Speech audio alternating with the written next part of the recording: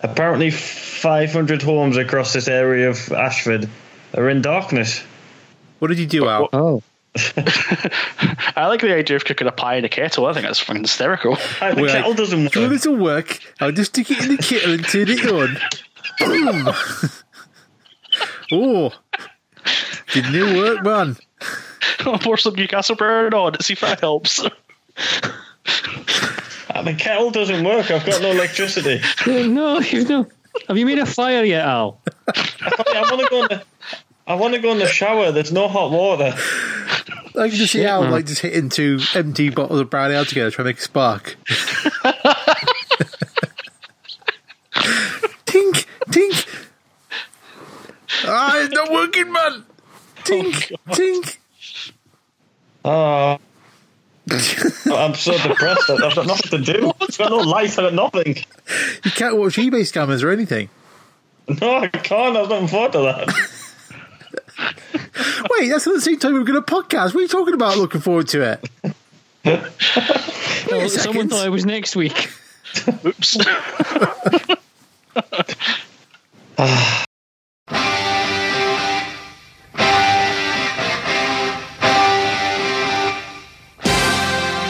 Welcome to the Conquistadors.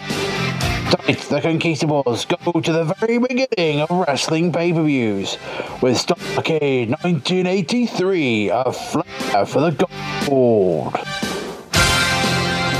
Strutting their way into the steel cage tonight, the dirtiest player in the game, Phil Royal, Clear Nokakoshi, Owen Taylor, and the real world champion, Cameron Phillips. Only tonight on the Conquistadors.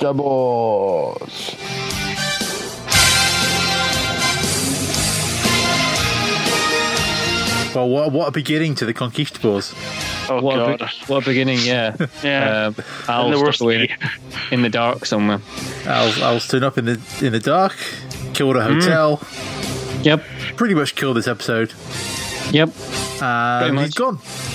Yeah, Yep. he's away now. He's disqualified himself from the anything going forward. He is the CM Punk in our Elimination Chamber. Never quite makes it to the cage. Nope, pretty much. He's like that guy. Who is it? General Buddy Lee Rogers? Oh, don't. Dragging his way from the back, trying to get to the ring. Crawling his way down the aisle. He gets there. Boom, finish. He's out. Done. Looking for water. Oh, dear. I also kind of have an answer to your question you posed. What was that? I know the identity of Charlie Brown. Do you? Well, I've since Wikipedia'd this, and I do now. But yeah, for the purposes of this podcast, really, Ewan, who is he? Well, we'll come to the match, won't we? Well, we'll probably come on that later. Yeah. You know ourselves, boys. We haven't even introduced what we're talking about yet. I mean, you're the one that's got us on you're the one that's got us on a tight schedule tonight. We've wasted 40 minutes on. Right, taking control of the podcast. It's the first time for that. Shut up. Starrcade 1983. Yes. Yeah, wrestling. Because this was your choice, Phil. This is my pick. Yeah, why did you make us watch this? Because I just thought it would be interesting to do like the first one, because this isn't the first like big wrestling supercard show, but it's the first kind of pay-per-view, even though it's on like closed circuit TV. It's the first sort of major event that at least Jim Crockett Promotions televised. Yeah. This begats the Wrestling Classic, which begats WrestleMania. You can't half tell at many points during it though. Oh God, you can, yeah. So this is like essentially like the ground zero or the kind of pre-beginning of the 80s wrestling boom. So if I've got my dates right, this is 1983, November 1983. Vince has bought WWE in 1982. Yep. The next month, Hulk Hogan comes back onto WWE television, and the January after, so in about 3 months' time, he wins the WWE belt, which basically kicks off Hulkamania. Yep. So we're like right on the cusp of the rock and roll, the rock and wrestling, the kind of huge 80s boom, and the NWA via Jim Crockett Promotions got there first with Starrcade 1983, a Flair for the gold. Now, is it a Flair or the Flair? Because it's called various things throughout. I think they called it a lot of stuff. We'll just call it Flair for the gold. Get rid of the indefinite article. The official poster, which I have here in front of me, says a Flair for the gold. Flair is also spelled Flare. Yeah, so they've got someone with dyslexia to do the poster. Good job. Well, I suppose if you're going to say a flair for the gold and spell it Flair, it's going to be it's going to give away the ending. Pretty the much, whole pay-per-view essentially built around the climax of the Hardy Race Ric Flair feud. Ends up in a steel cage. Well, we say cage. We'll come to that later. Ric Flair for the NWA Heavyweight belt, which I think Flair won twice previously. Yeah, but was never really quite, the man, as it were, to paraphrase there. Whereas Hardy Race is the 7-time champion and the big evil guy. He paid off people to injure Flair coming up to the match. So it's a big whole thing. It's a $25,000 bounty on Flair's head to give him an injury that makes him retire from wrestling. And Bob Orton Jr. and Dick Slater attack him. And it was apparently put forward as a career-ending injury, and Flair actually did announce his retirement before the show, a few weeks before the show, but then announced he was coming back, obviously, for this match. It's a ruse. It's a Flair ruse. It was all a ruse. And, normally, about this point of the show, I'd cut in, the opening, noisy promo music from the pay-per-view. Yep. But this one, I sat down, loaded up on this morning, essentially, because I watched it very last minute. Loaded up the network, found the pay-per-view, turned it on, go to the bit, the TV14. And then I'm looking at two dudes in a mask and a guy in a suit. Yeah, they're in the ring, and it's we're off. Huh? There's no growly Vince equivalent for this. No. Nothing. I thought it was something wrong with my stream, because I thought, wait, why are we straight into the first match? Yeah. Where's the intro? Where's the welcome to Starrcade 83? Now, I've done no research into this whatsoever, but it being the first one and knowing how notorious, it's not WCW, but it's it's the beginnings of WCW with Jim Crockett Promotions and all that. I'm willing to bet that no one pressed the record button on the video when they started doing the closed circuit recording. That would not surprise me. They started off, they did an intro and all that. They got into the match, someone went, "Are we starting the tape?" Oh no, shit! Tommy in the production truck was asleep. Yeah, we'll go through all of their names later on. Yes. But so this wasn't a pay-per-view. It was sold through closed circuit TVs across the country and apparently the Caribbean basin, which I'll talk about lots later on. Yes. And so it was 16,000 in the Greensboro Arena, Greensboro Coliseum. The Greensboro Coliseum in Greensboro, North Carolina. I'm not sure what the buy rate was. Well, what the equivalent of buy rate was, but I think it was a pretty big deal. This show, according to the article I've got here, it was about 30,000 people, but it would have been bigger. But there was a winter storm that night that obviously kept a lot of people away. No, yeah. So, but for what is essentially the first pay-per-view, I guess that's pretty good, because there's no benchmark for this as it stands. You certainly wouldn't have much to compare it to. No, because I think Vince Senior had ran shows in baseball stadiums and stuff. They kind of run big shows, but there was nothing broadcast as wide as this up to this point. So, so this this new venture, this amazing new concept of the Supercard broadcast across the country. What are we going to have for the first match? We're going to have the Assassins versus Rufus James and Bugsy McGraw. Yeah. Quick quiz. Who is the assassin number 2? It's not going to be someone famous, is it? Yep. Okay. Do you give up? Is he the bigger one or the smaller one? The bigger one. The bigger one. The Big Show? No. He is, I don't know, Big John Studd. No. He is our friend, the one and only Hercules. No! We can't get rid of this man. No! Yep. We tripped up on another payday. We have. Oh, but Al's going to be so pissed he missed this. I love it. I can't believe that. No way. Yep. Brilliant. Oh, you know what? I did think his shorts were a little tight. Well, also he was fucking terrible in the ring. But yeah, this is basically for proper wrestlers, proper 80s wrestlers. Yeah. Well, 2 wrestlers and 2 men who've got some kind of pajamas, shaky leg syndrome. Yeah, both Rufus James and Bugsy McGraw. I think they've seen some Dusty Rhodes tapes. Call me crazy. Clearly. I did think at one stage watching the start of this match that Dusty Rhodes had blacked up. I genuinely thought, I was like, I know what's going on here. I thought that wasn't going to be on the podcast, that comment, but it was. It was on the podcast. But you know what? You say that, Cameron, but Bugsy's got a degree, I'll have you know. McGrath, a man who holds a BA degree.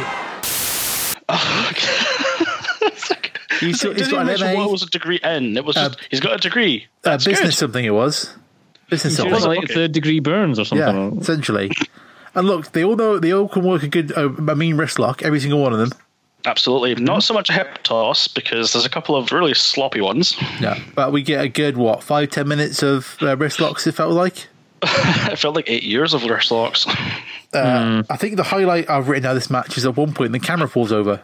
Oh, that was brilliant. Yeah, it was right at the heat, and everyone's so excited in the arena, the camera just can't take it, and it collapses. It falls over. Just can't take it. Boom, falls over. The crowd are hot though for it. I don't know why they are. The crowd go absolutely apeshit mental for an armbar at one stage. Yeah. I just wrote down, what is this crowd on? Because I'm like, it's an armbar, people. Come on, I know it's the 80s. Yeah, but that's probably the very, very reason. And I mean, a lot of what goes on in this entire show, it's like everything's portrayed as a proper fight. That's true. It's not like there's going to be, when there's like a steel cage match at the end, you're not going to see anyone like diving off the top of a cage. No. Because, Snooker's yet to do the move off the top of the cage later on. Well, there's no Hurricane Runners, there's no, daft top rope things at all, are there? There's no kind of big spots. No, it's like proper brawly fighting. A drop kick is still a spot, isn't it? Yeah, I think we're in the era that going to the top rope was an actual DQ still. No, you're probably right there, to be honest. A couple of times it's an issue later on about some guy going over the top rope, isn't there? But we'll come to that. Yeah. But I think we talked about this match way too much because it's rubbish and it finishes with a roll up.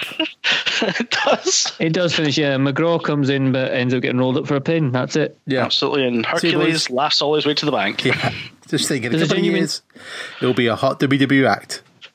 Yeah. But there you go. So we get we're done with that match. We've binned it off because it's rubbish. We get our two announcers, one Gordon Soley and Bob Caudle. God bless Gordon Soley, but I just wrote down Gordon Soley seems like a sad, confused old man at points because he just rambles nonsense. He does ramble nonsense, but not good like Greta Monsoon nonsense, just kind of like boring nonsense. Like the whole thing with the Bugsy's degree. It's like, I don't really care. It's like... Okay. But who thought this other fella, Bob Caudle, because obviously, there's no announcements when we were straight into the match where we just hear the people talking. I thought that was like a weird voice Tony Schiavone. No, Tony Schiavone at this point has not gone through puberty, as we'll get to. Yeah. But Bob's got the same kind of cadence to his voice. So I was like, is that Tony Schiavone? No, so we've got Gordo and Bobo next to their kind of Flair for the Gold. Gordo and Bobo. Sounds like a bad kids' TV show. Yeah, Gordo and Bobo. With their nice, nice printed Flair for the Gold backdrop. They're backstage having a good time. And they cut to Tony Schiavone in the locker room, and what a Tony Schiavone is! This is the epic Tony Schiavone here. No mustache. He's what, 11? Beard. He must be at least like 10, 11 at this point in time. 11? He looks so out of place in that locker room. What I love is, like, you've got Schiavone just... I forgot what he talked about. It's in the background. This is like Ric Flair's having a chat with Roddy Piper. Just having a chat. I thought this was weird. Like, everyone was in the one locker room. Yeah, Steamboat just walks past. Ricky Steamboat having a chat. And then I noticed, what blew my mind, Piper turns around. He's wearing a New Japan t-shirt. Yes. I was like, wow! Tony, get out of the way. I want to hear what they're talking about, mate. Yeah. But he just rattles on. Yeah, you kind of think he's going to go. It's another one of those examples of the evening that they're not things that we've become really used to now from like a televised product as wrestling's become. With some kind of obviously, these are like the very, very foundation starting points of it. Yeah. I mean, nowadays they would obviously have Tony Schiavone like interview either Roddy Piper or Ric Flair, which he does later on, to be fair to him. Yeah. But there wouldn't be any point in going to him if he was just going to go, hey, well, Starrcade, it's great, isn't it? And then not ask them a thing. And just have Roddy Piper and Ric Flair kind of chatting about, for all we know, what they've had for dinner. Yeah. In the background, and back to you, Bobo and Gordo. Yeah. I do like the fact that this, going back to Cameron's point about the presentation, it was more presented like a sport. I felt like at times. Yes. Well, that's the Jim Crockett thing, isn't it? It's very much. Yeah. It's not quite as far as what was it, AWA extent. Yeah, or WCCW. Yeah, it's still like, there's there aren't many gimmicks to this at all, I don't think, but it's still like presented firmly within kayfabe. Yeah, it's very much World of Sports, like person A, person B, they're going to have a wrestling match, you're going to watch it. Yeah. Which, in a way, is quite refreshing from what we get. It is. It is. There's certainly, without wishing to sound like Jim Cornette all the time. No one wants that. Yeah, exactly. It's there is a it's kind of something that I miss from these days. They kind of some parts of like the Cruiserweight Classic kind of had that feel to it. Yeah, yes. I think Mauro Ranallo does quite a good job of it. Obviously, we can't have him because JBL would prefer to bully him. Yeah, but at least now he's on NXT. That's true, yeah. Yes, it's him and Nigel McGuinness on NXT, actually. NXT's commentary at the minute is really, really good. I've not watched it for to get back into NXT. I've not watched it for a while, so. Oh, yeah. Now that Drew's the champ, I might get back into it. Oh, Drew's the man. Yeah, cool. Agreed. But next we see one of my favourite things, is which the ring announcer's got a big sheet of paper. He's reading all the matches and stuff. I loved this ring announcer. I thought he was the hero of this entire show. Because he just doesn't care. He's just like this. It's not even like a nice kind of like clipboard. No. It's literally just like a big chunk of paper is like half folded up. It was probably with a sandwich he had before the show. Probably, yeah. He's reading them off. Right, he's going, bro. What's going on? Yeah.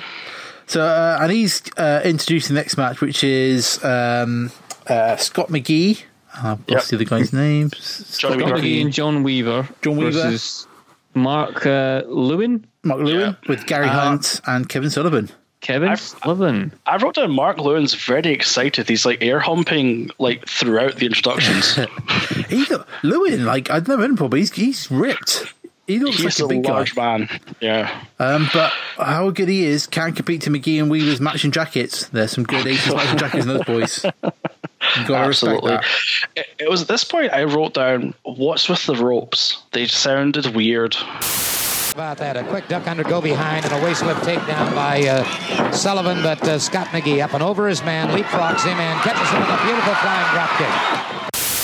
Oh, I noticed it later on, and I think it was the Steamboat Youngblood. Yeah, when you came off that force, it was like rubber banding. Yeah, it was like clothesline. It was literally like a clothesline that's been stretched out. Yeah, it's like boing. Like it just made this kind of weird, noise. But you notice, like all the people so far, they've all kind of share that same kind of like southern barrel-chested, kind of body shape to him. Apart from Lewin, he's just like he's like the odd one out here. He's got like a decent-looking body, but like a really old head. It's really weird, and he's like girding all over the place, and it's like, calm down, pal. But we should interrupt the wrestling match for a copyright notice from Gordon Solie, because that's the most important thing. By the way, Starrcade 83 is a copyright presentation of Jim Crockett Promotions Incorporated. Any use of or any reproduction of this telecast is prohibited without written permission of Jim Crockett Promotions Incorporated. Which I suppose is another thing, another example of what we're talking about with it being a new thing. It's like they must have been genuinely worried that someone was. But who would have recorded it? It's being shown closed circuit TV. Some man at the back with a camera in the bars. Probably, some camera in the bar or something. I don't know. When? Well, would it have been in bars and stuff? Would you be able to hook up a VHS tape to it? Well, no. I mean, you could record it onto a video recorder, or video camera. Sorry. Was VHS even around? 83 would have been, yeah. Yeah. You would have had the video nasties by now, I think. It would have been horrendously expensive, though. Yeah. You know. When did it start? VHS was available from 1976. Oh, all right, okay, fair enough. But as I say, I would imagine it would still been quite bloody expensive. Yeah. But yeah. Considering in the 80s, movie studios were charging about $80 a tape. Wow. Yeah, the video library tapes were hell expensive, weren't they? Oh, yeah. I don't know. So I think it says something about the quality of the match. We're now talking about the history of the VHS library. This match sucks. It ain't the greatest. It's a novelty seeing Kevin Sullivan. Yeah. Because he looks really young. It looks really weird. Because last time we saw him was what, Halloween Havoc? Yeah. Or suiting? Yeah, I think so. And he was like, not infirm Kevin Sullivan, but much less, much older Kevin Sullivan. Well, I remember written down there's a fancy escape by McGee from some move, but It was clearly so good that I can't remember what it was. Is this something? Is this? No, I've put here. Scott McGee breaks up an armbar by just climbing Lewin. Yeah, he's just like a backwards. He just climbs up at the top of him and just jumps off the top of his head. It's that great Jack and the Beanstalk spot no one does anymore. Yeah, exactly. A McGee tag is denied because you have to go over the top rope. Yeah, He actually goes under the top rope, and that's apparently illegal. You have to go over the top rope to get into the ring when you're tagged. What? Allegedly. Yeah, I don't get that at all. Which doesn't seem to have any effect later on in the evening at all. Later on. And the commentary team then gets so bored they start talking about one of the later matches, the Abdullah the Butcher match. They start banging on about that for a bit. Jesus. Mm-hmm. And then I think in kind of honour of the previous wrist locks in the last match, we have a double wrist lock into the finish. It's such a weird sequence. Yeah, and this is like wrist lock finish. Like, what? Huh? There's a lot of really quick endings to matches tonight.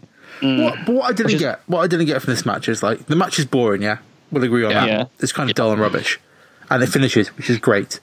And then Gary Hart comes into the ring, pulls out what I thought was like a roll of quarters. Then all of a sudden, like McGee's on the floor, literally covered in blood.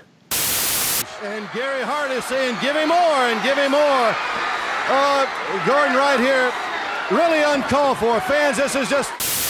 Yeah, there's a lot and of blood. Lewin's like battering him with this, like, what appears to then be a knife. Yeah. Out of nowhere. And he's literally just like, half his body's covered in blood. Like, where did that come from? Like, we had a kind of, a decent match. That was all right. At best, kind of boring. It was passable. So we'll just end it with a massive bloodbath. Well, to be fair, the mat didn't exactly look clean anyway on the ring, because it looked like it'd been there for like a decade already. Didn't look great, did it? But no. I don't get why we're like, second match in, we go for like a Bloodbath Massacre finish. Because it's the event of the summer, and the first match was so terrible, so you might as well try to do something better. Yeah. And some dude comes out, what's his name? Antonio Mosca, whatever it is. Yes. Comes out, gets involved. Our guest referee for later on. It's all a little bit. So I was like, what? To take a line somewhere else, that escalated really quickly. Hey. It did. They just kind of beat these guys and then just like cut their heads open. Very much a tribute to the match that's coming up next. Yes, so welcome to the NWA. This is what it's like. Yeah. So back to Gordo and Bobo again. Gordo and Bobo are there, but the best bit is this not the bit where they have the wonderfully sexist kind of, and now we're going to go to the prettiest face of the evening. Hello, Barbara. All right, fans, and there you see that. And right now, we want to show you and go to the prettiest face that you're going to see this evening. Let's go to Barbara Clary. And what a family she's picked in the crowd to interview. Oh, this is the one, I haven't written this down, but this is the one like kind of go. It is literally someone who's like going, and where have you driven from tonight? We're driven from the Arkansas. Yeah, and it was very much and who are you looking forward to? I'm looking forward to Ric Flair. Ric Flair. They're all like, what's the guy from King of the Hill? Was it Boomhar from King of the Hill? Just all mumbles sound to like himself. him. Yeah. They all sound here. Ric Flair. I'm here with the Estes family from Gaffney, South Carolina. How far did y'all have to drive to get here? About 180 miles. Was it worth it? Yes, ma'am. So, and then we go from like that to Tony Schiavone's like sat with Harley Race. He looks like an actual gangster. Oh, Harley Race is amazing. He is the man. Brilliant. He's just sat there. Good Harley Race's promos. He doesn't scream, he doesn't shout, he just speaks very calmly and very gently, but there's this dark, violent undertone to everything he's saying. You just want to call him Boss Harley. I just want to call him Boss. It's like, sorry, Boss. He is totally, I'm really, really calm, but I'm still going to rip your fucking head off. I'm kill all of you. And then paralyze you. Yes. But So he's the man. Harley Race's promo gold. But he doesn't kill Schiavone, so that's kind of annoying. And please believe me, tonight, Flair, I know what your shortcomings are. I know where you hurt. And I'm going after each and every one of those spots. Well, to be fair, his mum was watching on, so he couldn't really do anything to Tony. That's fair enough. We're from that match, we're through to the youngster Carlos Colon. Versus, well, actually here he probably is like a youngster. Versus Abdullah the Butcher. Yay! Another back Abby again. beauty. And what I love, like, obviously this is early in Abdullah the Butcher's career. Like, he's not been going for that long, I don't think. And his forehead is already really messed up. Yeah. I don't know how he did it. Like, really messed up. Yeah. And so, like, I think I've written down here. So, match starts, lock up, Abdullah pulls out a foreign object. Yep. It's literally that quick. Is it a plastic fork? It's plastic. I think it's a plastic fork. It looks like a plastic fork. I just think it's a shard or something, isn't it? It's a shiv or something like that. He's been in the jail. It's a spork from KFC. Dude, Jesus! Ow! Good God, man! What the hell? What just happened? My power's back. Is it? Oh, thank Christ for that. Oh, yeah, brilliant. Get out of me. I love the fact that Al's just entered the show again and his first words are, "It's a spork." It's a spork. To be fair, Al, you're probably right. I'm really confused now. But what I don't get here, right? He got the foreign object in, and Abdullah's battering him over the head with it. Cologne takes it and batters him back, and the ref's just like in the corner going 1, 2, 3, 4. No, this isn't a no-DQ match, is it? No, it's just a match. It's a match. Why are you stopping them from like just battering each other with this? Are you going to tell Abdullah the Butcher to stop? That's a fair point, actually. That doesn't care at all. I also noticed the refs are wearing different outfits in the matches. I think it's because they're from different organisations. That's rubbish. I want consistency. You wouldn't have that on apart from the Raw and SmackDown show. That's not the point. I want consistency in refs or an explanation why they're consistency in your referees, do you? I want consistency. Like a WrestleMania 1 where they all wear the same shirt. Anyways, Shut up. So where are we? Is it Carlos Colon gets thrown onto the ref? Then Abdullah elbows the ref? Do you want to see? Shall I read my entire notes for this match? Go for it. Right. Banned in Puerto Rico. Abdullah stabs Carlos straight away. Colon now has the stabby thing. Abdullah bleeds. Colon bites Abdullah. Abdullah accidentally elbow drops ref. Yeah. Hugo Savinovich clocks Colon. Abdullah pins him. Done. The end. That's it. That's my entire notes for this match. My PC will just put like someone nails Cologne. Like, couldn't tell. There you go. I have some fun Abby facts. Oh, everyone has an Abby fact. So Abdullah the Butcher started wrestling when he was 17. Fair enough. That was in 1958. Oh wow! So that explains why his forehead's so messed up then. Mm-hmm. Yeah. And also, he wrestled in Canada initially under the following names: the Black Wizard, Zella Samara, and my personal favorite, Pussycat Pickens. Wow. Oh, I hope he came down to Tom Jones as his entrance music. What's new, Pussycat? Pussycat Pickens? Pussycat Pickens. Oh my God. And then he got from that to Abdullah the Butcher. That's a big jump, that is. Why am I imagining him coming down the ring like some kind of Brodus Clay effort dancing? Will you please welcome Pussycat Pickens? No. The fucking actor himself, Abdullah the Butcher. No, I'm imagining Johnny B. Bad's entrance. Oh, Christ. With the makeup and everything. Yeah, wow. Why not? So there you go. Oh, my God. And so next we get a promo. I think it's Shivani backstage with Moscow, whatever his name is. That guy. And we get one of my favourite shots of the entire pay-per-view, because basically he's there talking about, like, he's angry. He keeps mentioning his son. I don't think anyone in the ring was his actual family member. No. But he's all angry, talking about, it wasn't wrestling and what he did Lewin was wrong and all that. He shouldn't have stabbed him in the face with a screwdriver or whatever it was. Oh, that's only natural. And they just kind of pan to the right, and like McGee's just there, just essentially passed out, covered in blood. Yeah, he's just he's just like slumped in the corner of the sofa. Like, shouldn't someone be paying him some kind of attention? Not like speaking to Moscow to do a promo. I just wrote down McGee's just sort of slumped in the corner. Yeah. He is. He's just literally just flaked out. Yeah, things like that. No and one's there with him. McGee's like, I'll be on the verge of death, so Shivani needs someone goes, so who do you think, Flair or Race? It's like, really, Tony? That's not the right time for that kind of question, pal. No. Give us some medical attention. Yeah, get a blood transfusion. You probably need to. Or something. Yeah. But it's fine because Barbara's with some more people from the audience and they're all interesting. God. Interesting is a word. Yes. We come down here for the race. Is this the one with the two women? Yeah. And they're like, who do you want to win? Ric Flair! Ric Flair! Fuck me, please. And who do you expect to win the big match? Ric Flair! Ric Flair! I don't think they say that, human. I don't think they say that. Well, they're practically saying that without using the words. Pretty much. Wow. So we're on to the next match, which is literally Cowboys versus Indians. I was just it's literal Cowboys versus Indians. Another tag team match. Yep. Yes. Yes, Al. Chief Wahoo McDaniel and Mark Youngblood. Chief Yahoo's dressed up in his full Indian headgear. Oh, yeah. With Dick Slater and Cowboy Bob Orton, who's dressed like a cowboy. It's literally Cowboys versus Indians in this match. It is amazing. Before this match starts, the best moment of this entire show happens. The ring announcer is announcing the fact that Dusty Rhodes is in the crowd. But unfortunately, the mic drops halfway through. Yeah. Oh, is that this bit? With us this evening, a very special guest, the Toot.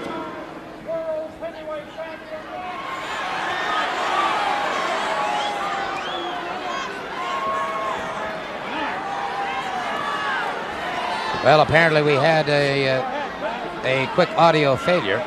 It's left to Gordon Solie to try and recover the situation and fails miserably. They try to cover it, and then the announcer kind of goes, Rhodes!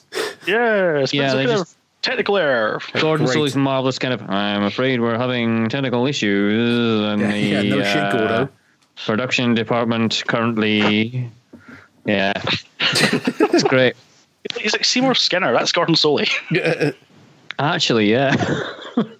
Yes. I love that, because the kind of ring announcer announces the match, walks out, then comes back into the ring to announce Dusty's there and messes it up. So it completely ruins the start of the match. There's a lot with Dusty Rhodes tonight that goes horribly wrong. Horribly wrong. From this point onwards. We're coming to a good one shortly. Yeah. Who thinks Cowboy Bob Orton doesn't look right without a broken arm cast? That's true.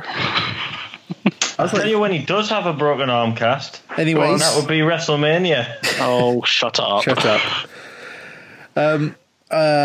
We also get their first kind of fancy camera angle, which is like a camera above the ring, looking down onto the kind of blood-stained map below. It's like a bird's eye view of. And Gordon Solie's just then like, what cameraman's up there? That must be a really hard place to be a cameraman. I'll tell you what, that cameraman who's up there on those rafters really deserves a vote from everybody, because he is about 75 feet in the air, and that's a tough shot, but a beautiful shot. Gordon Solie's like an inquisitive 5-year-old you've taken out for the tiny little details, isn't it? He's there kind of going, you must be at least 75 feet up in the ceiling and the rafters of the Greensboro Coliseum. I don't think even in 83 they would have strapped a cameraman to the rafters of a building. No. Well, to be fair, in the South, maybe. Maybe, yeah. That's a fair point. And there's also, at this point in the proceedings, I'm going to say a word. We'll see what you say to it. A belly-to-back suplex. Yeah, that's another example of Gordon Solie's unique style. Looks like he's trying to set him for a vertical suplex. Brings him up, a belly-to-back suplex. Now tries to set him up for another vertical suplex. Has him up. That's it. What is? I thought he was talking about food or something. I don't know what was going on. I thought initially he was saying souffle. Yes. Yeah. I'm like, that sounds good, but not right now. Young blood there with the attempt at the souffle. In the middle of the ring. He's burned the top of it. He's going to get deducted points for that. It was a bold attempt by the wrestler to try cooking an entire meal during a wrestling match. He should have got his kettle out like Al did. Yeah. Spent 5 years at the wrestling cooking academy. I haven't put the pie in it now. But all that kind of gets away the fact like Slater and Orton, they're a really good heel tag team. Oh yeah, they're doing all kinds of good heely stuff, with the referee and things. But they keep saying suplex. Yeah, it's kind of bizarrely off-putting. Really, but no mind. Suplex Mania running wild. It's a bit weird, and I get annoyed because the finish is I think is it Bob Orton does a superplex from the top rope. I think so. Youngblood is double teamed. Suplex from top rope for 3. Yeah. McDaniels does try to save, but then there's no joy. This is it. Because I was waiting for Gordon Solid to say a top rope super play or super play. Suplex. Super suplex. Super But he didn't say it. He didn't call what the move was. He just finished. Disappointed there. A sommelier. Super play. Super freak? No. Oh, there was an early one. I think Orton gets Youngblood on the outside and just basically just drops him on his back on the barrier. Yeah, that was channeling Pro Wrestling Noah before they were about. It didn't look nice. It looked like it was a fun landing. No, because have you noticed as well, by the way, that the lighting, as soon as they go more than 2 feet away from the edge of the ring, is atrocious, and you can't see a bloody thing. Another example of this is probably the first time we're getting used to this televised malarkey. The lighting rig is one light bulb. Because they would have still been shooting in the studio for the TV show, wouldn't they? Yes. I don't think they would have been like shooting like in arenas for the NWA stuff at the very least. Maybe for WWE stuff, they would have like an outside crew and all stuff. Yeah, well, the better stuff. But for them, I'm guessing they were still doing everything was done in the studio. So the lighting there was just TV lighting, wasn't it? I think everything was done at the kind of TV studio for the promotion, so it was very much doing it on like a soundstage essentially, like GFW is nowadays. What I also liked about just after the finish, you get Orton and Slater doing a beatdown on Wahoo McDaniel, and they kind of pull his arm out. I think Orton grabs his arm and kind of stretches it across the apron. And Slater goes up to the top rope to do like a jump down onto the arm. He goes on the top rope and he goes, you know what? That's too high. And he comes back down and jumps off the apron. Yep. He's like, this is dangerous. I'll come down a little bit. But then Orton just goes up and does it anyway. It looks really horrible. Yeah, it's not pretty. And you can kind of understand why Slater was like, you know what? That's bare concrete down there. I'm just not going to do that. Thanks. I'm just going to go off the steps. That'll be fine. But Orton's like, no, I'll do it. Get me up there. So after this, we cut back to the locker room. Yeah. Do you notice this point? I think I'm sure it's Bobo or Gordo, but they say Tony Schiavone like it rhymes. That's probably Gordo. Yeah. Schiavone Mahoney. Go for Tony Schiavone. It's like that's actually a better name. We should always call him Tony Schiavone. Tony Schiavone. Tony Schiavone. Yeah, that's actually that. You told to Schiavone. Yeah, we with Flair. My issue with this and all the Flair promos through this, it's calm, humble Ric Flair. That is not the Ric Flair that I want. No, I have noted here that it's really muted his promos. It would have been nice to have a contrast that Ric Flair's out for revenge, out to kill. Meanwhile, you've got the cool, calm mob boss almost in Harley Race. But he's just like, yeah, I've been trading to get back to it, and Race, I got you. I know you. Although to be fair, like when Jay Youngblood starts talking, like he makes Flair sound like flipping, I don't know, like Charlie Brown does later on in the pay per view. Oh God! He's like, It sounds like anytime I've grown up spoken a Charlie Brown movie. Yes. But like I think it's like Youngblood and Steamboat. They're doing a promo. They're just kind of more focused on doing the tape on their fingers and wrists and stuff. They're just doing that. And I swear Steamboat calls him Jack and Jill Briscoe, which was a really good little thing, but he's kind of completely ignored. And without a doubt, Jack and Jill Briscoe, you will see your inevitable end coming soon. Yeah, I was kind of glossed over straight away. Yeah, so then we're going to cut some highlights of the pay-per-view, but no, we're going to Barbara with Dusty, which I'm sure will go completely fine. Everybody is...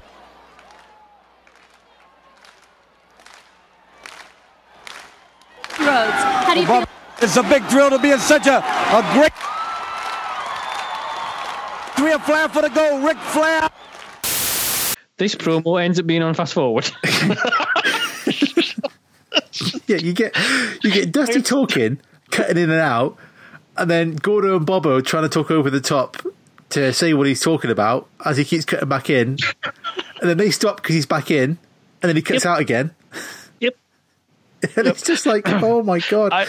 What we didn't know is that if you got a live shot of the production truck, there was a cat crawling across the controls at this point. They're trying to get it out. It's beautiful to know that even how people take pops at WCW for having like these massive mistakes and this is before WCW even turned up. It became a thing. Yeah, still. This is what WCW inherited. They can still mess up, man. Problem. Is it not this bit that Gordon Solie actually comes out with the absolute gem of if you can read his lips, you can tell what he's saying. Yeah.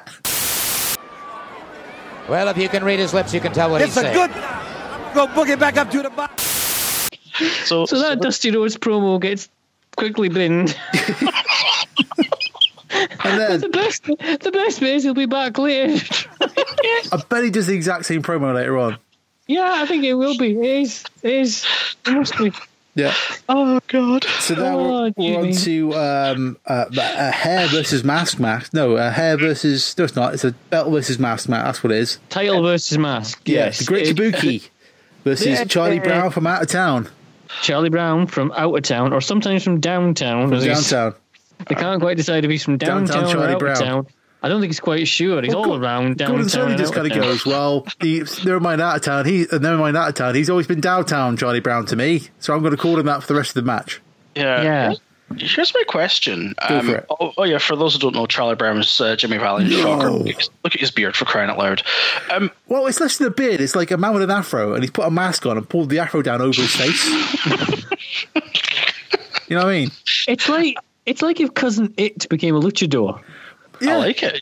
Yeah. What's really weird is like it's like old man hair color. If that makes sense. Yes. Like he looks old, but like the way he moves in his body looks really young. It's a really weird. It's a really weird contrast, but I think everyone knows it's Jimmy Valiant because his mannerisms, the way he moves, the way he does everything is just so obvious. Yeah, and like his giant flares, and he's got from out of town on his back, and then. The weird thing, I didn't mention this earlier, like with each match they mentioned like a time limit. Oh yeah. Because they mentioned the Abdullah the Butcher Cologne match was given a 60-minute time limit apparently. Which lasted, hang on, let's see how long it actually lasted for, shall we? 4.5 minutes. Yes, so that was good. So this one I think is like another 60-minute match. Yeah. But for the first 15 minutes the title's on the line. That's right, because then in 50 minutes it becomes a title versus mask match. So no, it's like for the first 15 minutes the title's on the line. The whole thing? Oh, Kabuki's mask is masks on the line for the whole thing, but it's Charlie Brown's mask on the line, isn't it? 'Cause he's got a mask on. Yeah, Gary Hart, who's with Kabuki, is sure that Charlie Brown's Jolly Valiant, and he's trying to find out for definite. Yeah, you're right. I think you're right. Yeah, sorry. Yeah, and it's just it just seems to be weird how the titles only can be exchanged for the first 15 minutes. Yeah, that made no sense to me. If that's such an important thing, you'd surely let the crowd know how long there is left in the match. Yeah. Well, yeah. Count it down. Because we'll come back to that at the end. Which is, well, aye. But this match is weird because, like, it kind of starts off quite heavy. They go outside. Charlie Brown gets a chair out straight away. Mm-hmm. You know, good grief, wham. And then it's like a sleeper. And then another sleeper. The longest sleeper. And then it's like Kabuki like counters that with a claw, like the claw hold on your head. The longest claw. But then he goes to the second rope, and there's a second rope claw. Yeah, it just kind of seems like it's going to be something amazing come off of the second rope maneuver, and then he just kind of just falls forward and goes back to the nerve hold. No, it's fine. He gets out. Charlie Brown gets out, and then Kabuki goes to the top rope. We're going to see some top rope action, Cameron, and it's a top rope claw. Back to the top rope claw. I've never seen so many claws in my life. Yeah, it's like, but apparently it cuts off the blood supply to the brain. That's what Gordon Solie says. Yeah. The finish to this match is botched to beyond levels of botchdom. What are you talking about? Are you saying you can't finish a match with an elbow? Well, yeah, that's after Kabuki just kind of falls over. Yeah. Charlie Brown drops an elbow, and that's enough for the pin. Mm-hmm. And he wins. And then you get the great bit of the match time. Gordo's like, yeah, he's a champion. We think we'll have to check the time. Yeah, it's just it's like, we'll have to check with the official timekeeper to see if that pinfall was conducted within the 15-minute time limit for the title to change hands. What we don't know is it doesn't happen. No, what we don't know is the timekeeper's actually in charge of the audio as well, hence the problems. Yeah, he can only do one thing or the other thing. He can either do the timekeeping or the audio, not both. That's the trouble. He sends around back and forth. So yeah, Gordo and Bobo, they're back on with their backdrop, and some guy comes up called Dude. Some radio presenter, guy? I think, from the area, from what I've discovered. He's for Flair. I was just beginning to wonder why I've written down in the notes here, there's a fella called Dude, ? Yeah, he's called Dude. I couldn't remember anything about it. Yeah. Then they throw over to Shivani. He's there with the boss, Harley Race, Bob Orton and Slater. Yep. Slater's not a great promo, but it's all right. But Race is just like he's going to kill someone. And I'm coming for that neck, buddy. That's my whole ball game all night long, is your neck. and the elimination of Ric Flair. He's proper scary. It's just he's great. He's just got that tone where he's kind of talking softly but really slowly about what he's going to do to Ric Flair. Yeah, you imagine him like some kind of film. He's just walking past the person he's got in prison, just rubbing his hands, kind of like, you know what I'm going to do to you now? Yeah. I'm going to cut every last one of your fingers off and mail them back to your wife. I'm going to fucking fuck your shit up, pal, because I'm high fucking race, yeah? He really should be at the performance center giving people like tips on how to do like effective promos. He's really old now, isn't he? Did he tour for Wrestle Kingdom 8?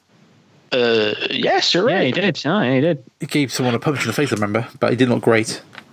No, he's quite uneasy on his feet these days. I'll tell you what will be great. Dusty's back. Yes. Hey, we're back with the promo that he probably would have had earlier had the mic not cut out and it not been on fast forward. Yeah. So he's doing it again. We're going to try again. Because Dusty, lucky folks. But there is a reason why Dusty's not just there because, you know, he's after payday. He's there because whoever wins the Flair race match is going to face Dusty. He wants to challenge the winner. Yeah. He doesn't want to challenge the winner. He wants to challenge Race. Yeah, because he calls Race out to be the winner, doesn't he? Yeah, he does at the end. He goes, and it's going to be you, Race. It's kind of like spoilers? ? Yeah. All right, I know you're the booker. Well, as it turns out, no. Oh no. But did anyone else think that Rhodes may have been a little bit under the influence? Because even for Dusty Rhodes standards, this was a very slurred promo. It's very slurred and rambling, and it does end with the phrase, "I'll be the 3-time champion once again." How can you? Right, you've got 2 at the minute, Dusty. If you win it again, that's 3. It doesn't multiply to 6. You can't do the 3-peat repeat. No. It's like a Pokemon, it just evolves. It's just... Yeah, I have written down here that it'll be 3-time champion one more time? Question. Anyway, right, we're going to get to the serious stuff now. Yes, and what is like an actual historically important match. Yes. This is Rowdy Roddy Piper versus the US heavyweight champion. Correct. Greg the Hammer Valentine in a dog collar match. I just wrote one word to start this match: violence. Yeah. Because the thing is, like, all the matches so far, they haven't been no DQs, and we've had like 2 bloodbaths already. Like, this is a no DQ match. They do come out and say there's no disqualifications. Like, what the hell is this going to be like? Yep. Then they start talking about the details of the chain and the fact the collar's got like studs on it, and I just thought, this is beautiful. You're building this up to be something completely chaotic and brutal and bloody, and it was. Yeah, but then like they're talking about how brutal the match is going to be, and then like there's a graphic of like Greg's Valentine pops up of him just like staring off like an idiot. These graphics remind me of Tim and Eric so bad. It's amazing. Because Piper's alright. He kind of looks off to one side, looks at the camera, smiles. Yeah. But Valentine's like he's having his passport photo taken. Oh yeah, also with the camera sort of going in a circle because again the camera guy can't stay still. It's like kind of like the select a wrestler things, like an arcade game, isn't it? Just like bloop, bloop, bloop, but why, like from that photo, why would you pick Valentine? That's a good point. Yeah. He's just like gormlessly staring up into the distance, like he's getting ready to. Like he's thinking, "Oh, when I go back to the hotel, I might get a sandwich. Do I get a sandwich? Get a sandwich. I'll get a sandwich. A salad tonight. Yeah. Get a sandwich." The kind of funny thing about this match is this match isn't even for the belt.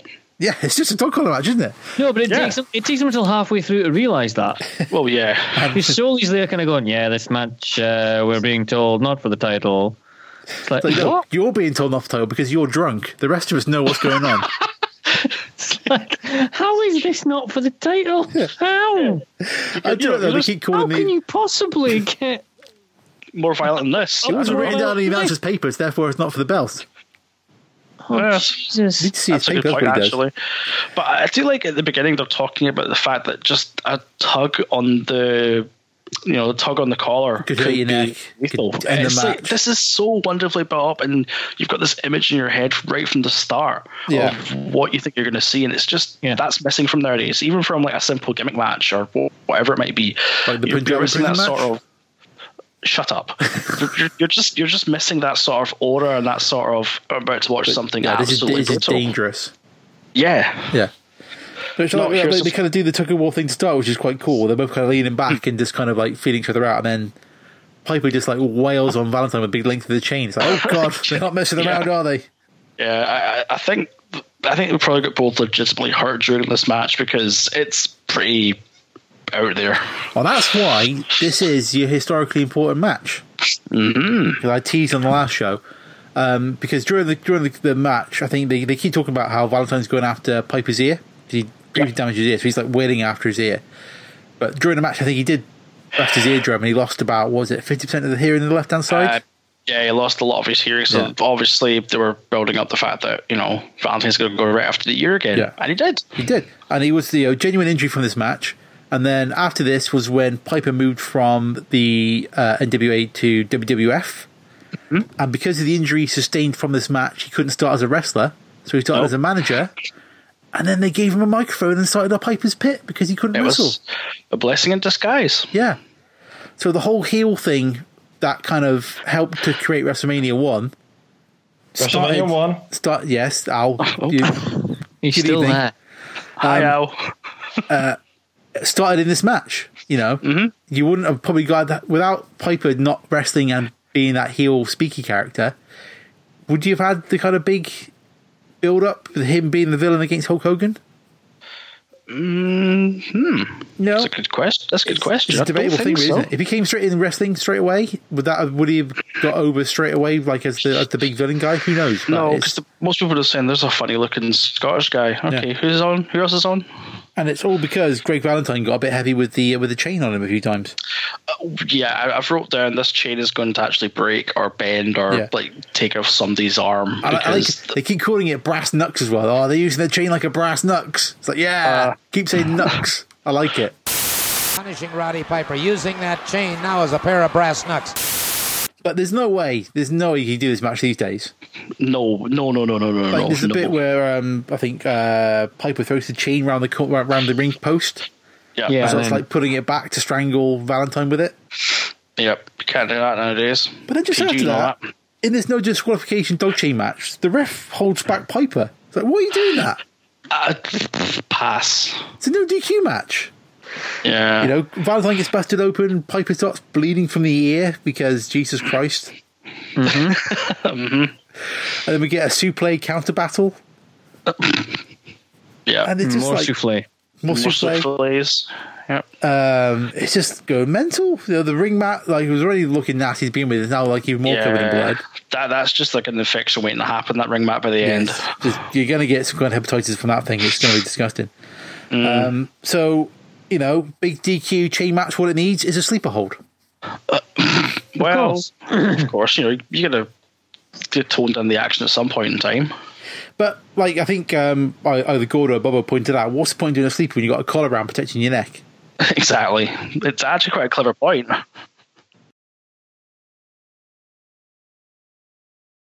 So, what was the finish? I forget now. I think Piper gets Valentine down and wraps the chain, hooks his legs with the chain. That's right, yeah. Yeah, Valentine's going up to the second rope and then Piper pulls on the chain, so Valentine falls, and as he's coming down, Piper punches him and batters him with a chain wrapped around his fists. There you go. And then pins him. And then we get the post-match. This post-match is brutal. Valentine just goes in for Piper. And what was weird is, Piper came in with two pals. Mm-hmm. Nowhere to be seen. Gone. They've run out. They're like, nope, we're not getting involved in this. See ya. Yeah. So, Valentine's just laid in these strangling Piper on the ropes with it and all sorts, hitting him with a dog collar. It literally looked like he was assaulting him. Yeah, it was woofed. And Piper's doing a great job of selling it as well. He's dead. Yeah, he's just all over the floor. No, he's just it's just, this match is how you build up a gimmick match and how you actually present a gimmick match. Yeah, because it is presented as being the brutal way to finish this feud, isn't it? Yeah. Even though when Piper wins, Gordon Taylor goes, "I'm the US heavyweight champion, Roddy Piper." Garzley's just woke up at this point. His title not on the line. I'm incorrect in my statement. The title not on the line, but Roddy Piper gained his revenge by a victory. But he does that, and then he says, Roddy Piper's he's a man on 5 yards wide. But yeah. What does that mean? I don't know, but it sounds good. Every now and then he kind of comes out with, that punch came right from the backyard. I like it. That stuff's good. He's a man on 5 yards wide. Not so good. So they're talking. They say, we're going to go to Barbara. No, back to Ric Flair. Yeah, I was going to say, we're with Barbara. No, it's Shivani again. Shivani and Ric Flair. It's almost like the Ric Flair and Dusty are trying to compete for like worst promo of the night. Yeah, because it's like there's no fire in Ric Flair at all coming into this. It's really weird. Yeah.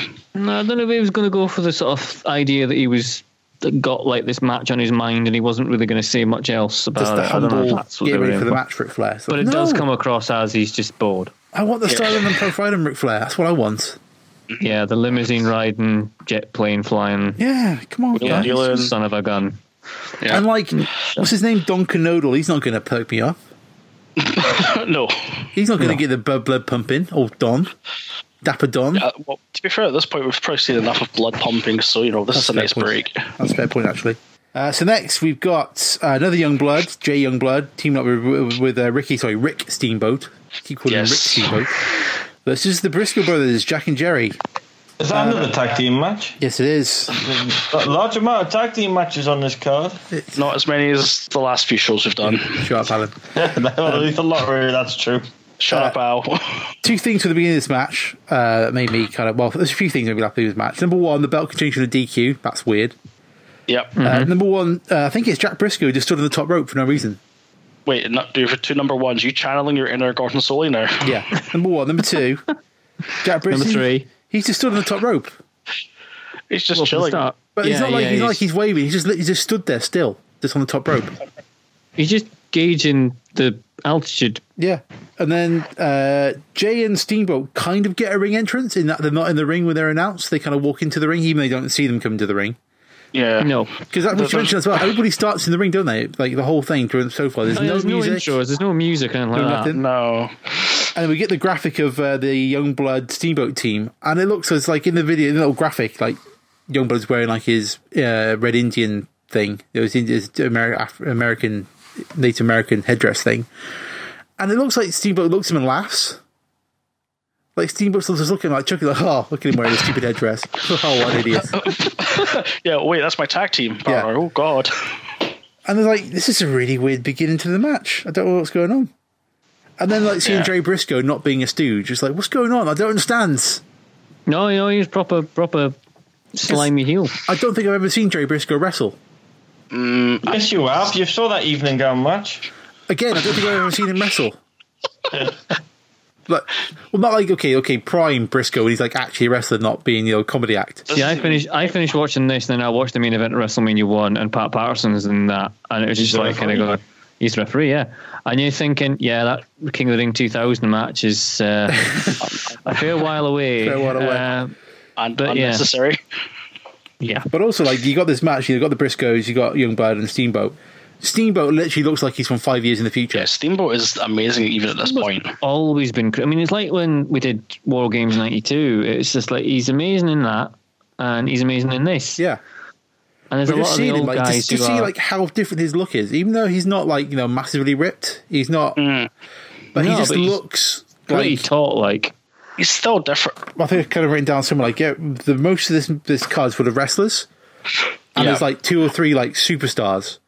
And like you look at him and go, yeah, he's a superstar.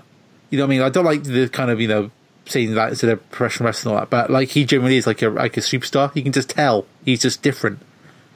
It's like a different breed. Like compared to Youngblood, like he just looks a little bit again like bored. It's bored, out of place. I'm not sure what it was, but what I'm sure about is the crowd are going absolutely ballistic. Yeah, this is a hot crowd, isn't it? It really is. Yeah. And what helps that is Gordon's really talking about the really boring, complicated history to the match. The Briscoes, of course, having said that they would not be a part of Starrcade 83. They very definitely were not going to wrestle Steamboat and Youngblood. But promoter Jim Crockett bought their contract for a match out of Kansas City and moved it right here to Starrcade 83. And here it is. So didn't have any choice to match. Oh, I'll just do the copyright message. Oh, it's just copyright, don't steal the footage. Like, yeah. Gordo, come on, mate. Written permission from Jim Crockett Productions. Like, just come on. And did anybody notice the little bit of casual racism in that they couldn't tell Steamboat and Youngblood apart during the match? Yeah, that was not 80s, yeah. Yeah. It's like, Youngbloods do this? No, that's Ricky Steamboat. Like, literally. Sexist racism, woo! I could never tell the Bushwhackers apart. Shut up, Al. It's not racist to animals. We can, because they are the greatest tag team in the world. Why? Like, how can you not tell the difference between like Jay Youngblood, who's like a dude, and Ricky Steamboat, who looks like Bruce Lee? I mean, come on. That's right there. I don't know. But then, we get like a bit of action at the beginning, but then we get straight into the Steamboat cell, and they just lap it up, don't they? Oh yeah, the crowd. Like, come on, Steamboat, go! You can actually hear the crowd shouting. He at points. sells so well. Like, it's just like he's such a baby face when he's on the cell. It's fantastic. At this point, when it was Jack Briscoe and Ricky Steamboat in the ring, I just wrote down, "I want this to carry on forever."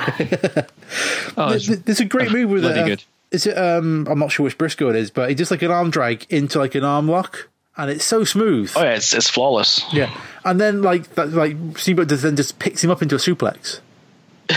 Yeah, beats him up from the floor. I remember that. Yeah. Steamboat just kind of deadlifts him. Yeah. It's and suddenly Steamboat's muscles like twice the size. Like, you're going off for a suplex. I'm gonna fucking get you. You're not done banging me, pal. Bang, suplex. It's like, oh, he's just so good. Yeah, but Steamboat selling. Steamboat powers out of an arm lock, which is the suplex. Yeah. Youngblood comes in with a hot tag, but only gets a little bit of offense. Jack Briscoe with the souffle for 2. Yeah. Then Jack Briscoe attacks the ref. Yes. Which is a bad idea. Angelo Mosca, who's huge. Yes, he's a large man. Give him his correct nickname, King Kong Mosca. Yes, exactly. And then he's a former Canadian football player, apparently. Yeah. Wow. The glory of the CFL. He went on to run his own house shows in Canada. Did he? Do you know what they were called? Shite. Go on. Just give us his name again so I get this right. Angelo Mosca. They were called Mascamania. Hey. I wonder where we got that name from. And that was in 1986 he did that. Oh, wow. Okay. I wonder where we got the mania from. That's really original. It was, yeah.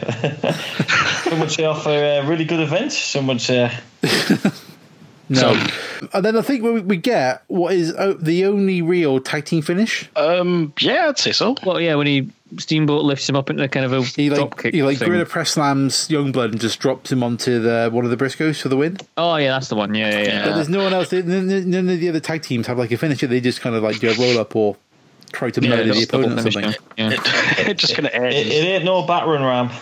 Nope. So the Briscoes lose and then immediately just try to murder Steamboat. They're just like, right, but again, this is like the third or fourth match when it finishes. There's a beatdown afterwards. Yeah, it's very much establishing the fact that these guys are evil. Yeah, but like with your booking, like you want to try to kind of mix things up a little bit. To kind of, you don't want your early matches to kind of take away from later matches. No. So having the constant beatdowns and the constant, like the second match was a bloodbath. That's a good and point. The one after that was a bloodbath, and then another beatdown, and then another bloodbath with a beatdown afterwards. And then this one's got a beatdown after. It's like you kind of laying it on too thick. I suppose, yeah. You want a couple of matches just to end, not with a handshake, but just someone to be able to get out of the ring without being beaten up by the other dude. Because whenever it happens, wrestlers kind of go, yes, I'll see you later, guys, I'm off to the bar. There's the bit at the end as well where I don't know if it's Jack or Jay Briscoe comes off the top rope. And I think Masca's supposed to catch him. Yeah, I've got that written down as well. But it ends up really kind of awkward. He ends up just kind of falling down. And then it's obviously he has to have the other Briscoe kick him in the head. But he has to wait. And he's kind of like hugging the other Briscoe that's attacked him on the ground until then, I think it's Jack Briscoe comes up and kicks him in the head. It looks really bloody awkward. This looks really awkward. Don't look great. So it's not a bad match, this one, actually. Yeah. No, it's pretty good. Because Steamboat really isn't it more than anything else. Pretty much, yeah. Steamboat does business. The only way to kind of, follow up on a match of that quality is to read out all the credits for a good 5-10 minutes. Have you also noticed as well in the credits it says camera work, and I have to wonder how a Jack Crockett got a start in a gym cricket promotion. I don't know. Jack Crockett on cameras, Doug Dillinger, Dave Warlick, Barry Discus, Jeff Allen, and Rick Presley. And without the cameramen, and I don't know which one was up topside, but brother, that one was a tough position. This isn't the Starrcade with the executive producer, whatever it is, titled at the end, is it? No, not at the end. They're reading out halfway through for no good reason. Well, there's one of them who comes up, executive producer or whatever, Virgil Reynolds. Yes, that was last show. So then we're kind of like cutting around a bit. I'm guessing while they're setting the cage up around the ring. Yeah, it's probably to buy them time. We get Gordo reading out the credits, Bobo doing some patter, Shivani. Bobo does some patter. It sounds like a kid's book. Bobo does some patter. All right, fans, and we're just minutes away. A Flair for the goal. During this intermission, we're thinking about what's going to be upcoming. And, of course, that World Heavyweight Championship match, Ric Flair and Harley Race, as we say now, just minutes away. Shivani's with Flair. There's a bit of talking. Yep. Charlie Brown from Out of Town comes in, shouts. Walks off. It's like a crazy old man comes in. Oh yeah, brother! Hoorah! Hoorah! Gone. Well, it's actually at this point we're told that Charlie Brown is now the new TV champion. Yeah, that's actually confirmed. It's taken them about an hour to confirm it after the end of the match. Piper comes in with a really angry promo. He's like, "I would take 5 minutes of that, please. Thank you very much." You say your strategy was to take away all my hearing. You see what you forgot is you got one more year to go.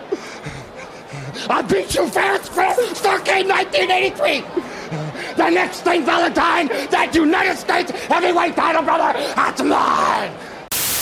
Yeah, it also contains the classic line. The problem is you've got 1 year to go. Yeah, you got 1 year to go. He walks out covered in blood. The new champs come in. Jay's still a bit sleepy. Apparently, the 5 times champs. Congratulations. Yeah. Back to the boys, back to Gordon and Bobo at their backdrop thing. And he just says, "It's Gordon Sullivan, but I'm sure the Briscoes have a rematch clause." Yeah. And then he's like, the Steamboat and Youngblood took a chapter out of the Briscoes' lives and did it back to them. It's like, it makes no sense, Gordo. I don't know what you're saying. Makes no sense. But don't worry, Dusty Rhodes here to save the day. No, they're gonna cut to Barbara first. Wait, she's not ready. Bit of improv from the boys. Right now, we want to go down to Barbara Clary at ringside. Well, they're not quite ready for her. I see she's not down at ringside, Gordon, so we won't go down to Barbara Clary right now. Well, I'll tell you what, Barbara, of course, has been very, very busy tonight talking to fans. It's hard to get around this place, as many fans as there are. Yeah, you can tell they are wonderfully shitting themselves to fill in this 3-minute slot unexpectedly. And then back to Dusty. Is this the one where he's in the crowd with like 3 women? Yep. This is the one where he's now in the crowd again, which is where he was the first time round when they tried to do the promo. And this whole time, all during all this, are like, we're minutes away from the main event. We're minutes away. Minutes away. Please keep watching. Literally minutes away.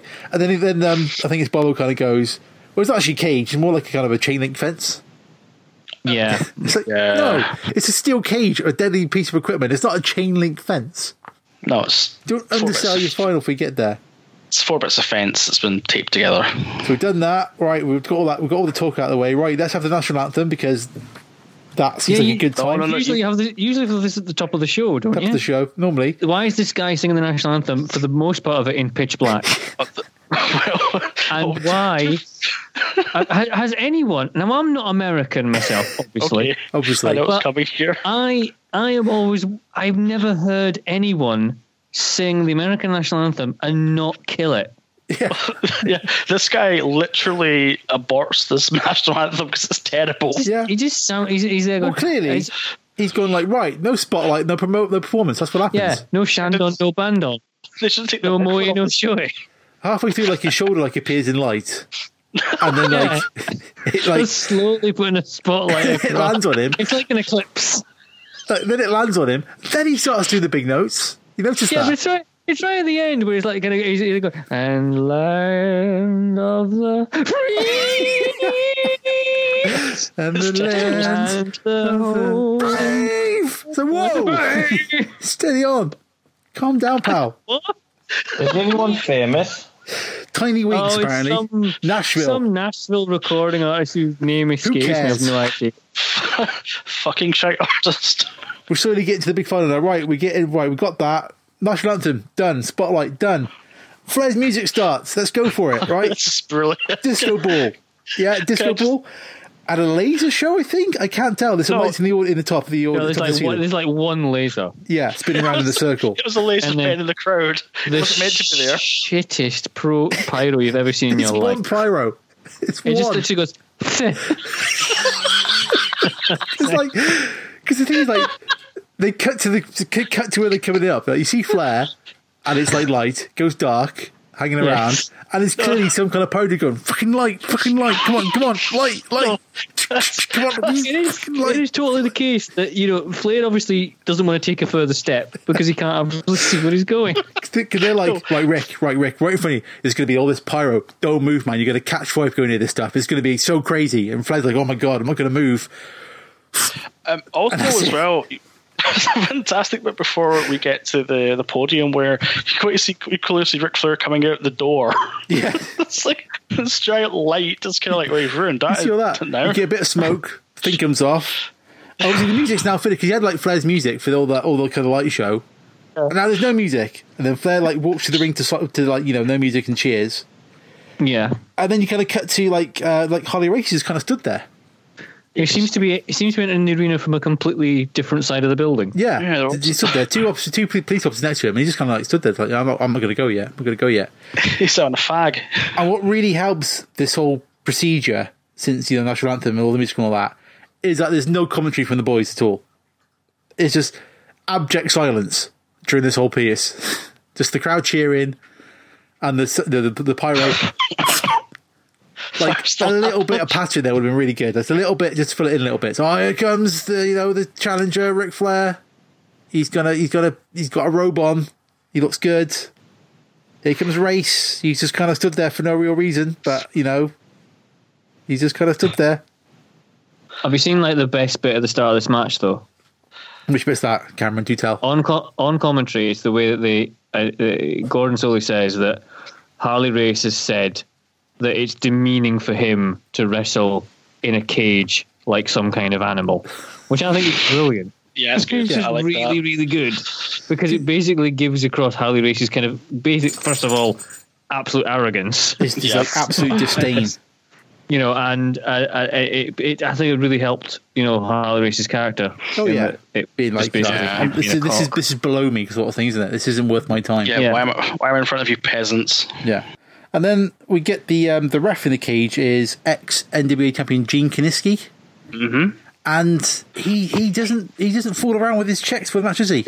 No. He checks all the turnbuckles. Do you see that? He checks every single turnbuckle. Make sure they're all fixed. He goes up to Harley Race, checks his beard, checks his neck, checks his shorts, checks his foot, checks his wristbands, checks everything, goes to Flair, checks all of him. It's like, okay, I get it. You're glad to be back in the ring as a ref. But, just calm down a little bit. And it doesn't bode well for the match. And it doesn't, as I'll come to in a few minutes. No. The match begins and Harley's straight after the head and neck. But it kind of like all this kind of... They talk about, the bounty up on Flair and all that. And it's all, the intensity, a big match. And, it just kind of starts really slow. Well, it's like a good Fire Pro match. You've got to build up to the big finish.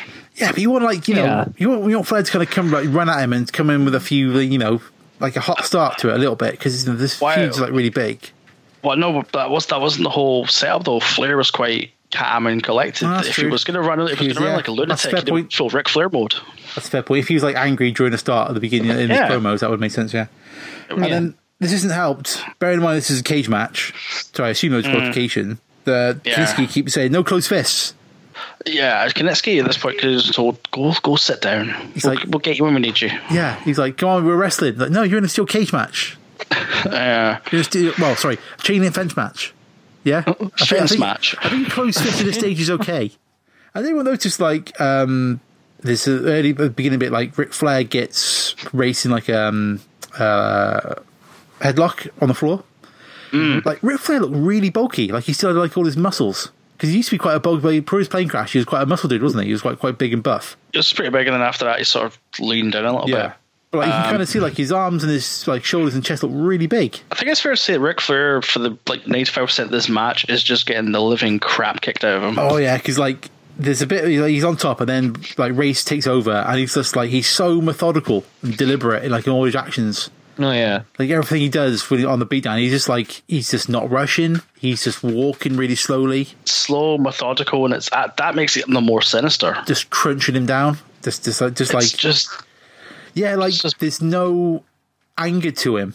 Like it's just like, no, I'm just hurting you because that's what I do. That's what I do. That's why I want to keep this belt. I've got to destroy you. So that's what I'm going to do. Yeah. Gordon Soley appears again with another fantastic line. Well, Flair's got to come away from this looking like a piece of raw hamburger. No shit. Yeah. Because it's a Flair match. Of course he's going to bust open. But like, at this stage, like Kiniski's holding back like Race from beating up Flair and he's like in the corner and stuff. It's like Kiniski's taking this really, like, he wants a wrestling match and everybody wants a brawl. Like, I don't know if he was like not involved in the, in the calling for the match or something, but he's like, seems to be just getting in the way more and more as the match goes on. Maybe he didn't get to the building until like 5 minutes before, so he didn't see the previous matches where like things got out of control quickly. Yeah. Like, he's not there in a close fist. Like, pretty much, I don't think, no other ref of this whole thing has given a single shit the entire card. Like, the refs let so much stuff go, and like, we get to this match, he's like, no close fists, I'm going to hold your hand and open your fist, so you do it. Well, I guess because this is for the NWA belt, they were probably trying to uphold the NWA rule set, and that was probably part of it. Yeah, maybe. But like, at one point, he pulls Harley Race back by his hair. Yeah, trying to get him to break a hold of him. He's like, come on, Kiniski, calm down a little bit. Ease up, pal. This also contains a very rare spot. What's that? Ric Flair actually coming off the top rope successfully. That's true. He does. God, aye. Well, like this is like the historically this is the match that makes Ric Flair, isn't it? Like before this is the sort of beginning of the Ric Flair we know. Yeah, before this, I think he was NWA champ, but the NWA didn't really see him as the guy. But no. It's like this match with like Race, because Race puts him below his match. Like, it's a drag out match between the two of them, but this match makes Ric Flair, I think, into like that kind of big, the heavyweight champion character that he's not styling and profiling on the promos on the way out or anything like that. But it's like that legitimizes him as a wrestler, as a character. Well, yeah, he went up from here. Yeah, yeah. I think this was Harley's sort of last big hurrah as far as matches go. Yeah, because there's that match with Hogan where he injures himself on a table. That's probably about a good 3 years down the line. But even then, it was like, yeah, you could tell it was like too many bumps. Yeah, this is a passing of the torch match. Oh yeah, definitely. Which, just to bring a little brief comparison to WrestleMania 1, means it has probably a better finish. Because it does feel like a much better finish to the match where you've got like, the evil, nasty champion defeated and the hero protagonist lifting up the 10 pounds of gold. Absolutely. I loved the fact that obviously after Flair wins, shocker, and the locker room just empties after the match. But nowadays we're used to seeing cage matches where there's just bullshit ahoy. There's 8 million people in the ring. Yeah. Whereas here it's literally just the two guys and the ref.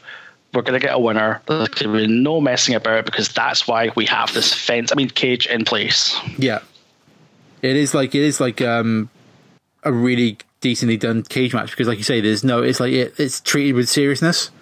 Yeah, and it's like even though it's beneath Race, he still uses it to bust Flair open. He still uses it in any way he can, even though Kiniski's trying to make him stop it all the time because he's an annoying little shit.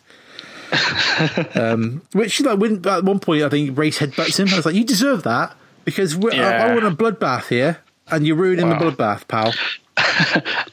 Yeah, it's the crowd are so behind Flair. Yeah, they got big on it. Even though on that top rope jump, Flair nearly lands his head and dies. I was put down to blood loss. Let's be honest. Like he kind of jumps to the right of Race, so he kind of hits him with his thighs. Yeah, like Race can't catch him to take the bump. He just kind of like lands in his hands and just goes down. He sort of gets clobbered by his feet and probably thinking to himself, that didn't feel good. That didn't feel good. Maybe next time I should just get like someone should help me down with throw me to the floor. That'd be good. So yeah, Flair wins, covered in blood because that's how you want a Flair match to end. And old Brenda, she steps up with the graphics. Oh, yep. We get Ric Flair, new heavyweight champion, with some flashing text. Yeah, that's why the mic was so fucked up. They spent all the money getting the flashing text package. No pyro for the finish because they would have used them, one of them up. Yeah, the one that one obviously prematurely ejaculated earlier on. That's the one, yeah. and then we get like a Ric Flair in-ring promo to finish, covered in blood. Yeah, where he just kind of goes, it's brilliant. It's fucking smashing, folks. It's smashing. Tell you, woof. It's I'd like to thank Youngblood and Steamboat for training with me, and yeah. It's like you see that. This whole pay-per-view kind of just... Because I remember... You know the timeline that runs across the bottom of the WWE Network stuff? Yeah. And how this match ends, and there seems to be another 20 minutes after, until the actual broadcast finishes. Yeah. I was like, oh, there must be some massive angle that goes on here. And I was like, is this the one where Terry Funk comes down and pile drives him? Is that this one? Somebody else comes in, yeah. Somebody kind of carry on, like Race comes back in. Nope. Yeah, and it's like, nope, it's just full of talking. It's full of talking. Full of talking. I was actually waiting for Gordon Soy to start telling us what his shopping list was for the next week. They were getting down to that point, weren't they? Yeah, it was getting pretty bad. Because we have the promo, goes back to the boys, Gordo and Bobo. Go to Shivani with Flair, which is like another boring promo. But what I quite like is, I think it's Steamboat or someone comes in, like tips champagne over Ric Flair's head. Yeah, and then Dusty comes in, and because he's got all the alcohol in his eyes, he can't see. Like he's like trying to wipe his eyes because he's got all the alcohol in his eyes and he can't see properly anymore. And he's like blinking really hard trying to see where Dusty is. Mm-hmm. Yep. That kind of ruins that moment. Again, a Dusty moment that goes wrong on the show. What a surprise. He's just a jinx in this entire thing. Yeah. Gordo comes in with the line saying, I bet Ric Flair's going to have quite a victory celebration tonight. I bet he is, Gordo. I bet he is. Once he's managed to actually get off camera long enough to actually have a shower and wash the blood off his hair. Yeah, at some point that'd be nice. The boys do a bit more talking, and then we get a word from Harley Race. Mm-hmm. He's like, I'm going to come back, going to get it for an 8th time. Refers to the ultimate Ric Flair. Harley's always... That's a gimmick right there, isn't it? That'd be amazing. Can you imagine that? Yeah, Harley's upset, but he's still very calm, very collected, going, right, this didn't work out this time around, but I'm going to go back. The shit microphone I think Dusty had earlier on in the night. Yeah, with the bad microphone, but he was saying, okay, I lost my belt tonight, I'm going to go back, I'm going to rest up, recover, I'm going to come back, and I'm going to murder you. Yeah, and Barbara uses a catchphrase again. He's going to have to work hard to win the belt, but work even harder to keep it. She was just fucking atrocious. That's like a 1-9 I think she was given to repeat. Probably, because, she's a woman in the 80s, so she can't do anything. Back to Tony, fantastic, a bit more Ric Flair. Then Ric Flair just starts chugging a Budweiser in the background while Steamboat talks. And then we get to back to the boys again, they're talking, and then there's like in the middle of Gordon Tony talking, they just cut to a music montage. To New York City, to Miami, hey.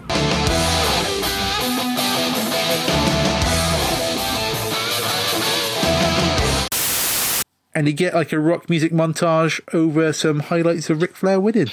Yeah, it's pretty nice. So that was Starrcade 83. Flair for the gold. So that is basically the blueprint of what would become, the wrestling pay-per-view. Load of matches, load of blood, two fellas talking bullshit most of the time. So here's the important question. Where is this going in our giant list of shows? In the bin? I kid. No, it wasn't that bad. What do we think of the overall quality? I mean, it's hard to judge because it's the first one. There's enough good. There's enough good outweighing the bad, I think. It's kind of the chain match saves it a lot. Mm-hmm. The cage match is not bad for a main event, actually. I think that's pretty good. Yeah. Mm-hmm. Once again, there's nothing sort of fancy down about it and nothing kind of over the top. No. Wow. But it is portrayed as a sort of brutal fight, and it's a brutal fight with they get a good story across, don't they? They kind of tell that story really well. I don't know. I'm trying. As I usually say at this point, I'm not sure what the league table is. Let's go get the Premier League table. Well, the weird thing is, there's nothing really to kind of compare it against. We do nothing else from this kind of era apart from the oldest pay-per-view is Rumble 89. That can't really be compared to it. You're not putting this shit above Royal Rumble 89. Yes, we are. That's just sheer biased. I wish that just would go out. I'm looking there's WrestleMania 5 and then Halloween Havoc 96. I'm kind of thinking it's better than Halloween Havoc 96, but it's not as good as WrestleMania 5. Agreed. I'd probably call it there, yeah. Because WrestleMania 5's got the Hogan Savage match, the Mega Powers explode. Because that was a match that had like a year's worth of build up. Yeah. I mean, the Flair race match did well, good 6 months to it. So that had like a And they sell it through the whole pay-per-view, don't they? They sell that match through the whole pay-per-view really well. Oh yeah, that is your proper main event. That is. But yeah, it's weird seeing the first one, but not seeing it done like it's just a wrestling show broadcast. It's not a pay-per-view. That makes sense. Yeah, there's no bells and whistles on it at all. There's none. No, which are going to come slowly down the line, aren't they? Yeah, they'll come slowly down the line, but it'll take probably the WWF to actually, and to actually get to sort of stuff. I think there. Gordon Solie spent, not Gordon Solie, Jim Crockett spent like $1 million on the production equipment to actually make the show. So it wasn't like there was no money behind it, but it didn't have that kind of connection to the wider culture that WrestleMania had. No, which made that the first pay per view. This is the first kind of event on TV, sold event. It's close circuit, I think. It technically wasn't pay-per-view. Yeah, it was. And in the Caribbean WrestleMania 1 technically wasn't pay-per-view either. That was close circuit, wasn't it, I think? No. But that is like the first proper super show. Well, this is almost there. Like, they've got the bits they need. Like, you've got Flair, you've got Steamboat, you've got all these kind of components that are suitable for that kind of massive card, but like it doesn't quite explode into the big event sort of thing. But you can't fault them for the effort they put into it, for the announcers and everybody. No, they ever did the best they could with what they had, apart from that shitty microphone. Shitty microphone was so bad.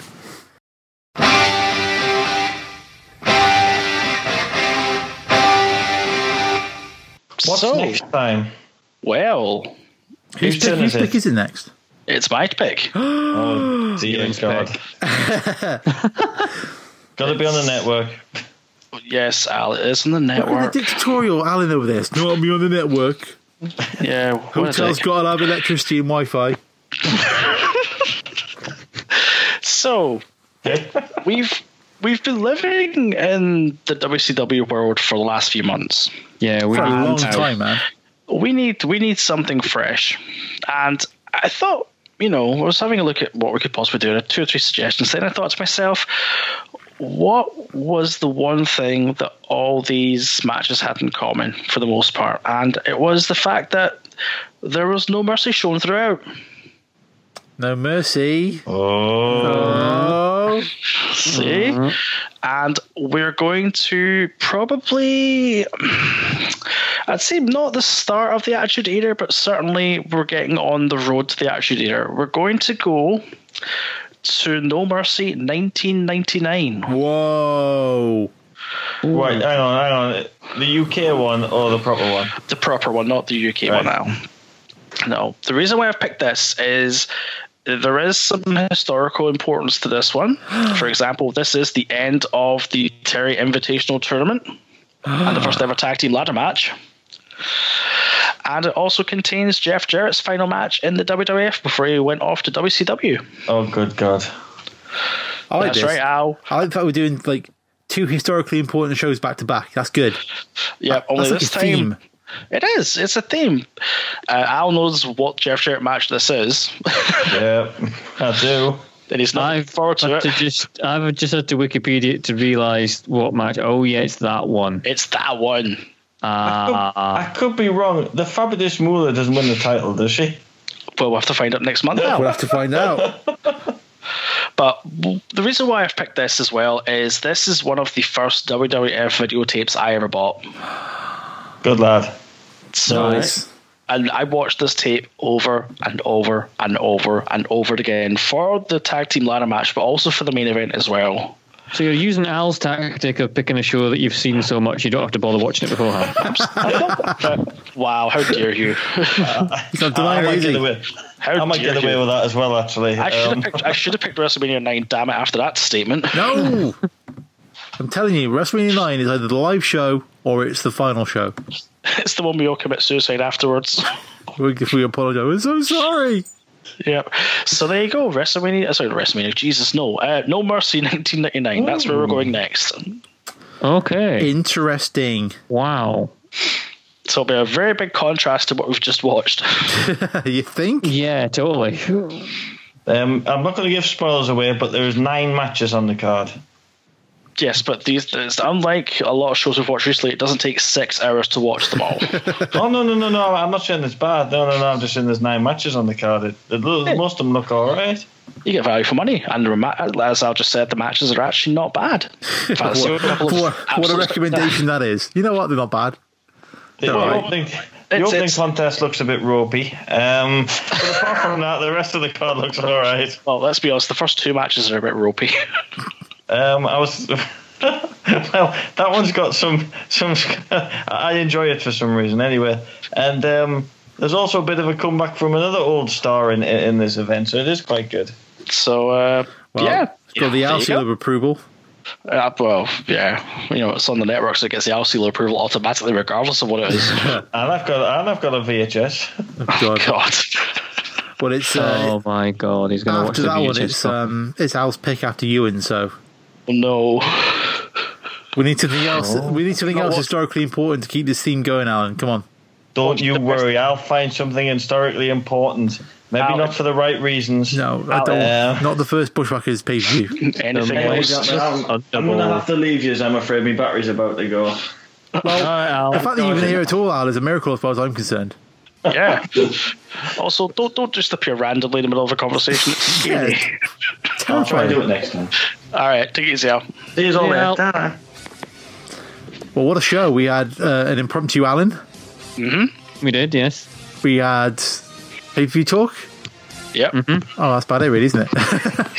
Just about, yeah. I thought it was going to be way more stuff than that, but that's literally all we had to talk about, really, wasn't it? So. Well, yeah. Good podcast, boys. Yeah. Yeah, it was good. I enjoyed it. Apart from the power cut, there wasn't that many technical issues going in for this one, so that's good as well. Yep, I didn't sound like ass, which is always nice. Always touched up everything. Yep. But, yeah. Yeah, so there you go. We'll finish on that then, I guess. on that note.